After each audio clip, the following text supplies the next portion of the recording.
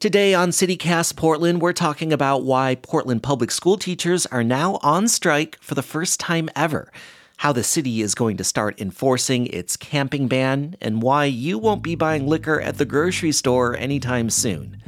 Joining me on this week's News Roundup are Willamette Week's Dive podcast host and Potlander column writer Brianna Wheeler, and our very own audio producer, Julia Fiaioni. It's Friday, November 3rd. I'm lead producer John Notarianni in for Claudia Meza, and this is what Portland's talking about.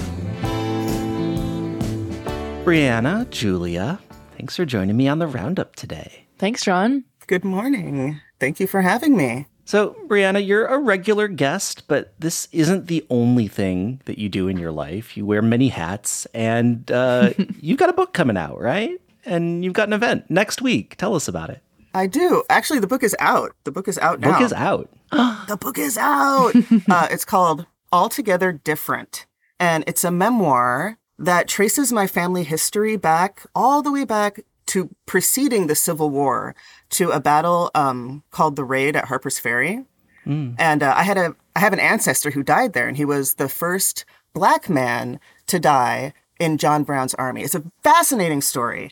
And this was my grandmother's life's work, was all this genealogy work. When she passed away, I, instead of an inheritance, I said, this is my inheritance. And I took all of her genealogy work and I organized it all. And so that's one part of my memoir. The other part of my memoir is the other half of the inheritance, which my family was fighting over while I was writing about our history before the Civil War. So it kind of like bounces around those two perspectives. And there's going to be a launch event at Powell's. Yeah, and I hear it's featuring one of Portland's biggest superstars as well. Is that correct?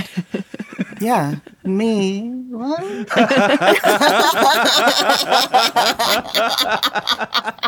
Oh my gosh, yes. Our lovely friend Claudia Meza is going to be there, and we're going to be having a conversation about the book. She's going to be asking me questions, and we're going to have a great little kiki about it. Oh my gosh, I'm so excited. I'm going to be there in the audience cheering both y'all on. Me too. It's going to be super fun. In the spirit of that, though, for the opening question, I was thinking about Powell's and how it's easy to get lost at Powell's. And I'm wondering, like, if the three of us were hanging out and we got separated, what is the section at Powell's where if you just wander away, you're going to end up in that bookstore? I'll go first because I already know I will be in the Blue Room, which is like fiction, and I will probably be up against the back wall where they have like all the local zines and like small self-published stuff from local authors. That's where I'll be. What about you guys? We're going to find you looking through Altogether Different, because that's where it is. Yeah. Yes. So on that back shelf. I will definitely be at there's like a small back wall somewhere like in the back left of the store. I don't know what section it is, but it's poetry and prose. That's been my favorite since I've moved here 2 years ago, and I always find something that I can relate to. So you'll find me digging through. Are we in the same section, Julia? Possibly, John. We may not even lose each other. Are we just like so deep in our books that we didn't notice that we're standing right next to each other? That's so sweet. Brianna, are you there too? No. No. I've spent so much time there. I have so many selfies there. Oh, no. I'm right around the corner in graphic novels. Oh, That's where you're going to find me. guess we'll all meet up at the cafe then. We're all right there. Well, let's get into it. A lot of news this week. A lot of big stories that we've sort of been poking around at are starting to come to a head. Brianna, why don't you get us started? The big news of the week. This is huge. This is what I was talking about last time I joined y'all on the show, is the teacher strike. And I was so completely prepared for it to happen on October 1st. But it did happen on November 1st, and it affects 4,500 teachers and, oh my gosh, all of the students. So the negotiations over the teacher's contract, those expired all the way in June. And they've been going back and forth for a year. The teachers want smaller class sizes. They want more time to plan their classes. And this could potentially lead to mass layoffs over the next 3 years. And the governor is like, hey, I don't know. This seems irresponsible to commit to these things that you've been asking for so long. They've been at this impasse for a while. And if you have children, of course, this will affect you if you have school-age children. If you have children and this is the first you're hearing about it, like, oh boy. Oh, no. Yeah, we've been getting these emails. We've been getting emails since October, like, maybe we're going to strike. Like, we're getting the information in such these teensy increments. And I felt like I was privy to, like, I had like a special line in because my son is autistic. He's a special needs kid. So he was having home instruction during summer. So when everybody else's kids were out, I was like talking to a teacher who was very much going through it in my house every day. And she was like really spilling tea. I will not disclose her name. The major tea was because she's a special education instructor. A lot of those kids need, it needs to be one-on-one. Those needs need to be met. It's our constitutional right to have these needs met. Yeah. And you cannot pack a classroom with special needs children and like 3 instructors. Yeah. So we'll kind of see how this shakes out. Everybody's standing really firm. I mean, Julia, we were talking about this before we started taping, and you were saying that you were just keeping an eye on how much more complicated this is than it looked initially, right? Yeah, I had not realized that a lot of this boils down to not receiving proper funding from the state of Oregon generally, and how they've put out this model for quality education where they state that you need this amount of money to be able to run schools at a quality education level, but they're not actually providing that amount of money, which just sounds ridiculous. And if that's where we're starting, I can't imagine how complicated it's been to try to work this out over the past year, and just how frustrating and grueling the process is, knowing that that's where it stems from.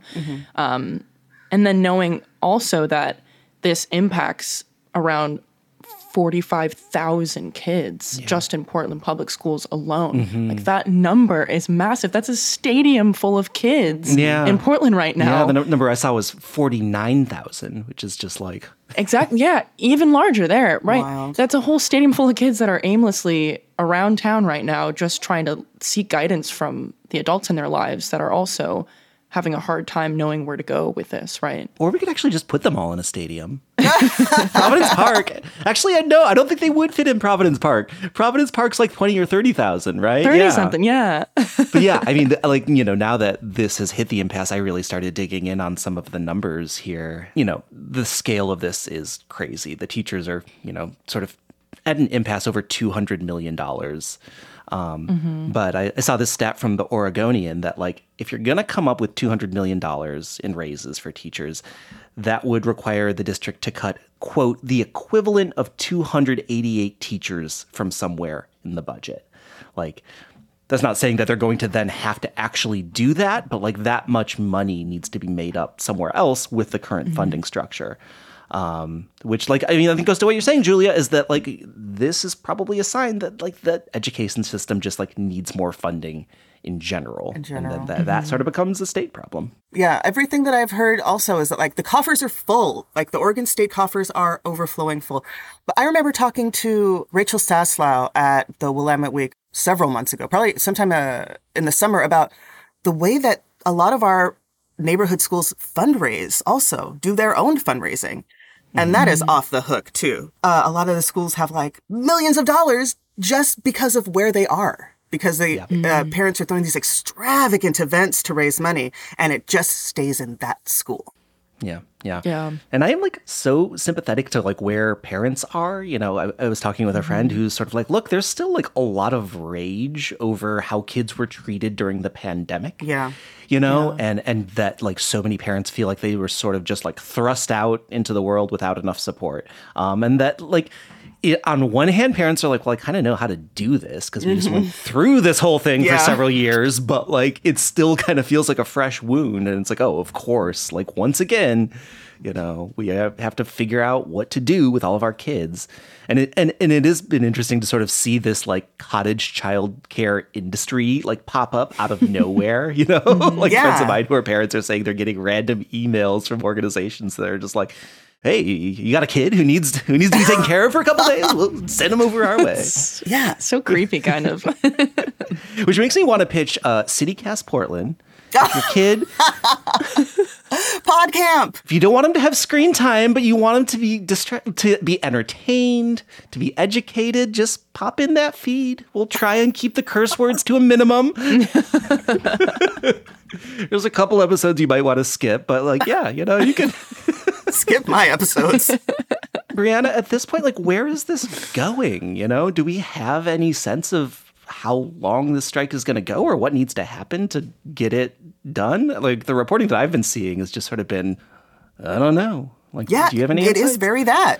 Yeah. Because my friends that are teachers, it's like, man, we don't know what's happening. Because everyone is just so, like, I know what the teachers need because I've been in the classrooms. I'm saying I got these friends, I got these homies, yada, yada, yada. And I absolutely empathize. It's ridiculous what they have to deal with and how out of pocket they have to come for Portland's children. And a lot of these people do not have kids. Like, they're here for our kids. Yeah. And for someone, it's like, nah, we can't do it. Meanwhile, right over the border, right, I think it was in Camas, they went on strike and had their demands met immediately, almost immediately. Is it bureaucracy? Is it, who knows? But the teachers don't because they're just like, please, what? No, we're going to stay asking for what we're asking for because we're not really even asking for that much. Yeah. Yeah, it's interesting that you mentioned Camas in Washington. I'd actually met someone who's a third grade teacher out there. And when they told me that they were a third grade teacher, I was like, oh, no, I'm so sorry. And then he's like, oh, no, it's okay. I'm in Washington. I know teachers in Oregon get paid so poorly. So I get why you would respond like that. But I'm actually okay. And I was like, wow. There's a reputation. Yes. And that's a problem. Because he drives off in his Corvette. Yeah. Yeah, back to Seattle. Yes, absolutely. I mean, everyone is well aware that the cost of living in Portland has become unfucking bearable. It costs $100,000 a year to live here comfortably, just to live a regular life here. Yeah. And it's, I mean, are we really going to look a teacher in the face and say, yeah, you shouldn't really be able to afford to live here? And even if you're not a parent, if you're just sympathetic to this, you can check out a couple of different resources. Maybe even I was on like Scrap's website, Scrap PDX, everyone's favorite, and they had resources.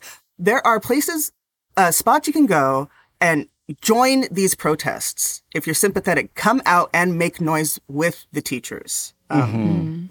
Yeah, I have seen some of my friends who are parents taking their kids out to the protest. And the kids look like they're having so much fun. Fuck yeah. Like, how much fun would that, like, get to yell with a bunch of adults? Like, that Yes. sounds awesome. And seeing your teachers outside of school being radicals? Come on. Yeah, I'm into it. All right, you guys, let's take a quick break. And when we come back, let's do some more news of the week.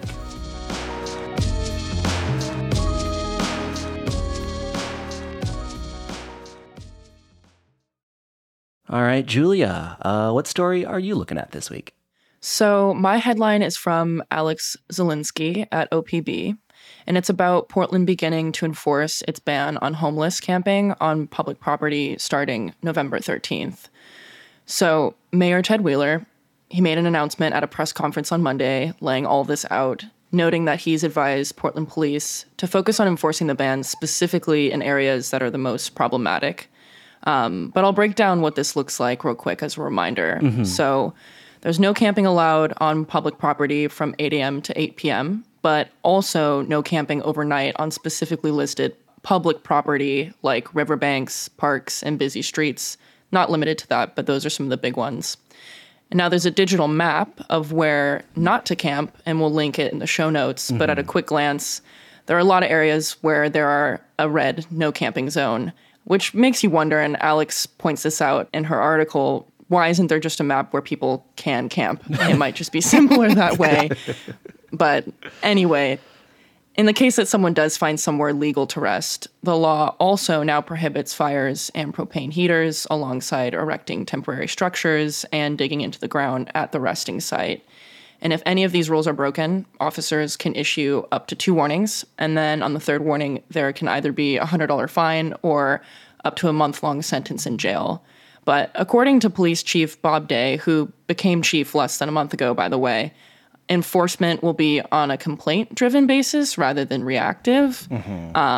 But to back up just a little bit, this all stems from a law that passed a couple of years ago by Oregon lawmakers. So technically, federal law says the city can't arrest people for sleeping on public property if there isn't enough shelter space available, which in this case, Multnomah County currently has roughly twice as many people who are homeless than there are available shelter beds. Yeah.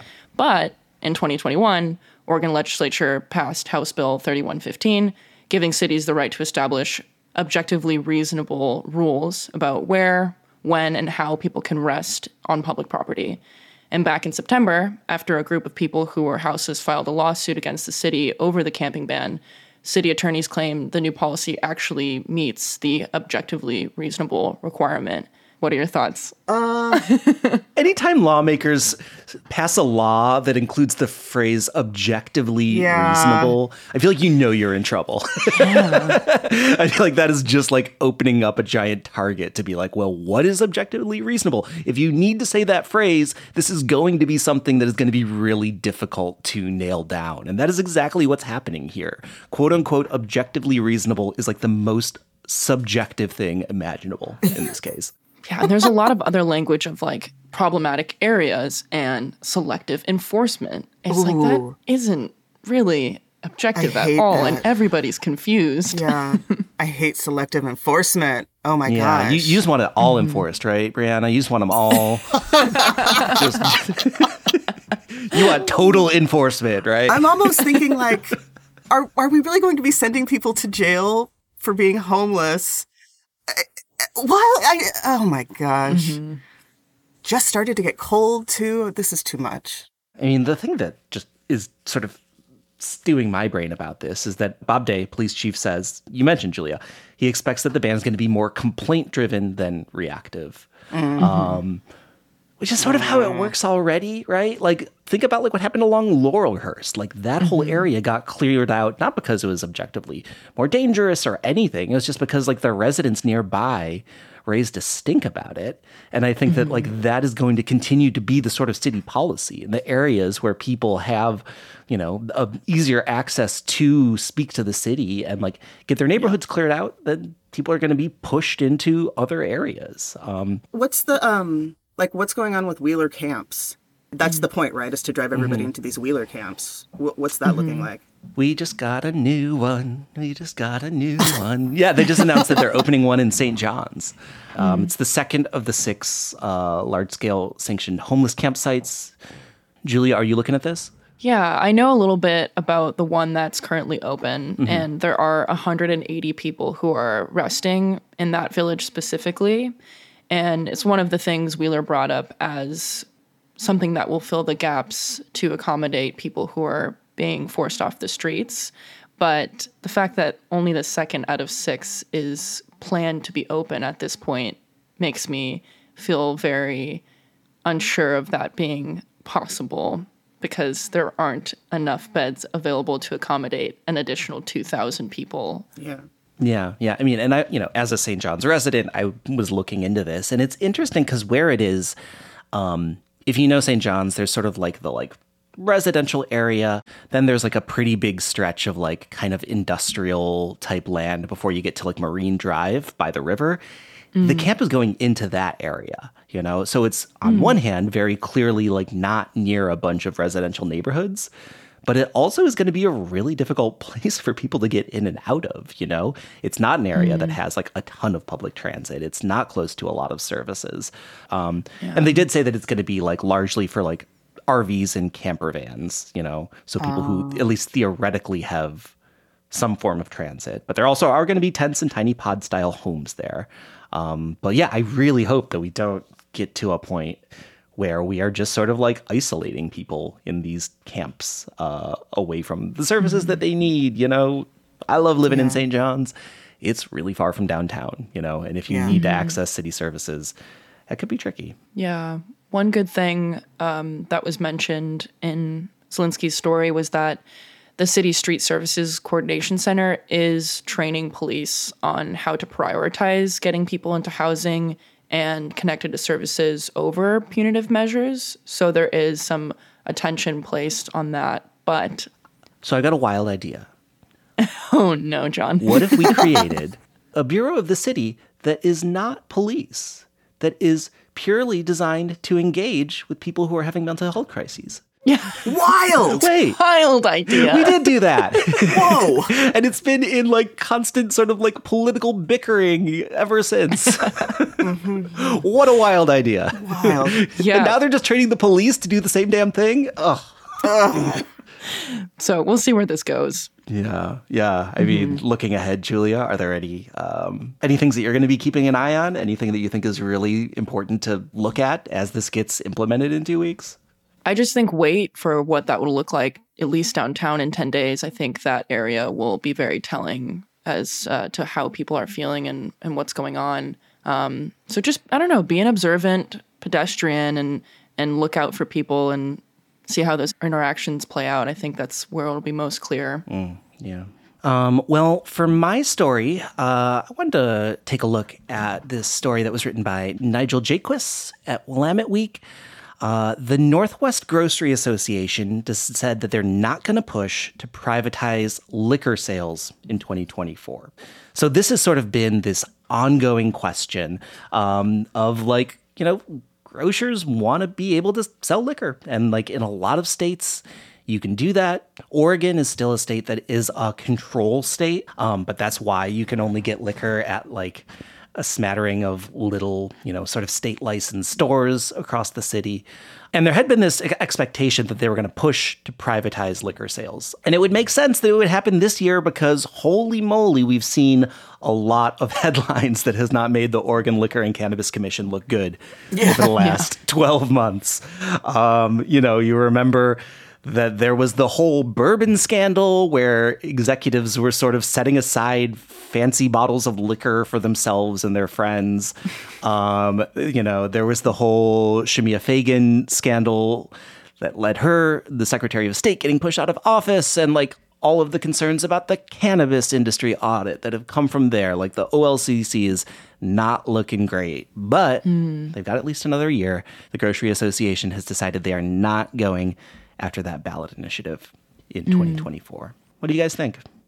I just want to know why. Why not seize the opportunity? Well, one of the issues that they gave is because we have a state-run system, and to like actually get that transitioned into a taxing system is going to be really complicated. Like, it's not like the OLCC does nothing. They allocated something like more than $600 million in the like 2021 to 2023 budget cycle. And that goes to, a lot of that goes to the general fund and like pays for schools and police and public health and stuff like that. Like that comes from liquor sales. And to sort of create a system of like taxation for that is like really sticky. But I also just think it like, you know, these are lobbying organizations. Like my hunch would be that they just sort of read the political winds and decided that they weren't confident that they had enough support to make it happen, you know? I feel like traditionally across the country, it's sort of been like these sort of vice-oriented laws are really, really hard to change because it just sort of turns you into a political target for your opposition to say like, John Notarianni is pro-liquor. Like, doesn't he hate families? He just wants liquor on every corner, you know? and there are real consequences, you know. Washington sort of privatized the sale of liquor about 10 years ago, and people started drinking more, you know, like there's documented evidence from the National Institutes of Health that like, you know, there was way more liquor out there that's accessible to people. But I don't know. Do you ever go into another state and like, you know, you're shopping at the grocery store and then they have like bottles of whiskey sitting there that you can buy alongside your like eggs? And it's unusual that Oregon doesn't do that. That's actually more of the standard model across the country. But anytime I am out of state and I see that, I'm just like, you can just like impulse buy a bottle of whiskey while you're like shopping for your broccoli. Like that seems weird to me. But you can get it at like the gas station. At the gas station, yeah. Yeah. I'm going to get some Fireball and I'm going to fill my tank. Yeah. When I first moved to Oregon from California, I threw a party and I did not know that you couldn't get liquor at the grocery store. I thought I was throwing a cocktail party. And then the day of my party came and I was like, oh no. I didn't know where a liquor store was. I was from California where you go to a grocery store and you get whiskey like God intended. John, do you know if they were to privatize in the future, if that would make things more expensive for the consumer? There's a lot of back and forth about this in the data. Some places say that like, no, the free market regulates itself. Some places say like, oh, it'll absolutely raise prices. Yeah. 2 data points, so take these what you will. It does tend to lead to higher taxes, you know? So like right now, Oregon sets the price of like what a bottle of gin is going to cost. But after Washington privatized its whole industry, Washington now has the nation's highest taxes on liquor. So taxes going up, very normal thing to happen in this case. And there was a 2019 report from this group called the Alcohol Research Group that says that, you know, right after Washington privatized, liquor prices went up about 15%, which like, you know, I guess if you like want to get your whiskey, it's like, no, but like, I think that a lot of people who are concerned about if the accessibility of it goes up, that like then raising the prices can like sort of offset some of that societal risk as well. So like, you know, maybe it's not the worst thing for like alcohol to be a little bit more expensive. And it is surprising because it does seem like this would have been the year that it like sort of community faith in this agency is at an all-time low. Get it together, OLCC. Oh my gosh. Stop dipping into your own stock, right? Give up the pappy. All right, you guys. Well, thanks for kicking it around with me this morning and for wrapping up this week of news. And yeah, Brianna, we will see you next Wednesday, November 8th. That's right. 7 o'clock. Yes. At Powell's. Altogether Different. Woohoo! Can't wait. It's going to be great. Thanks for having me, guys. Thanks, John.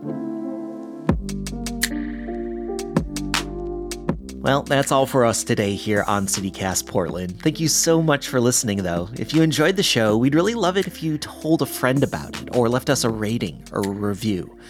Our audio producers this week were Julia Fiaioni, Noah Snyderman, and Natalie Rivera. Our newsletter editor is Rachel Monahan, and our host is Claudia Meza. I'm lead producer John Notarianni. Original music by Jenny Conley and Steven Drizos. Additional music by Epidemic Sound and All the Kimonos. We'll be back on Monday morning with much more from around the city. Until then, see you at Slim's.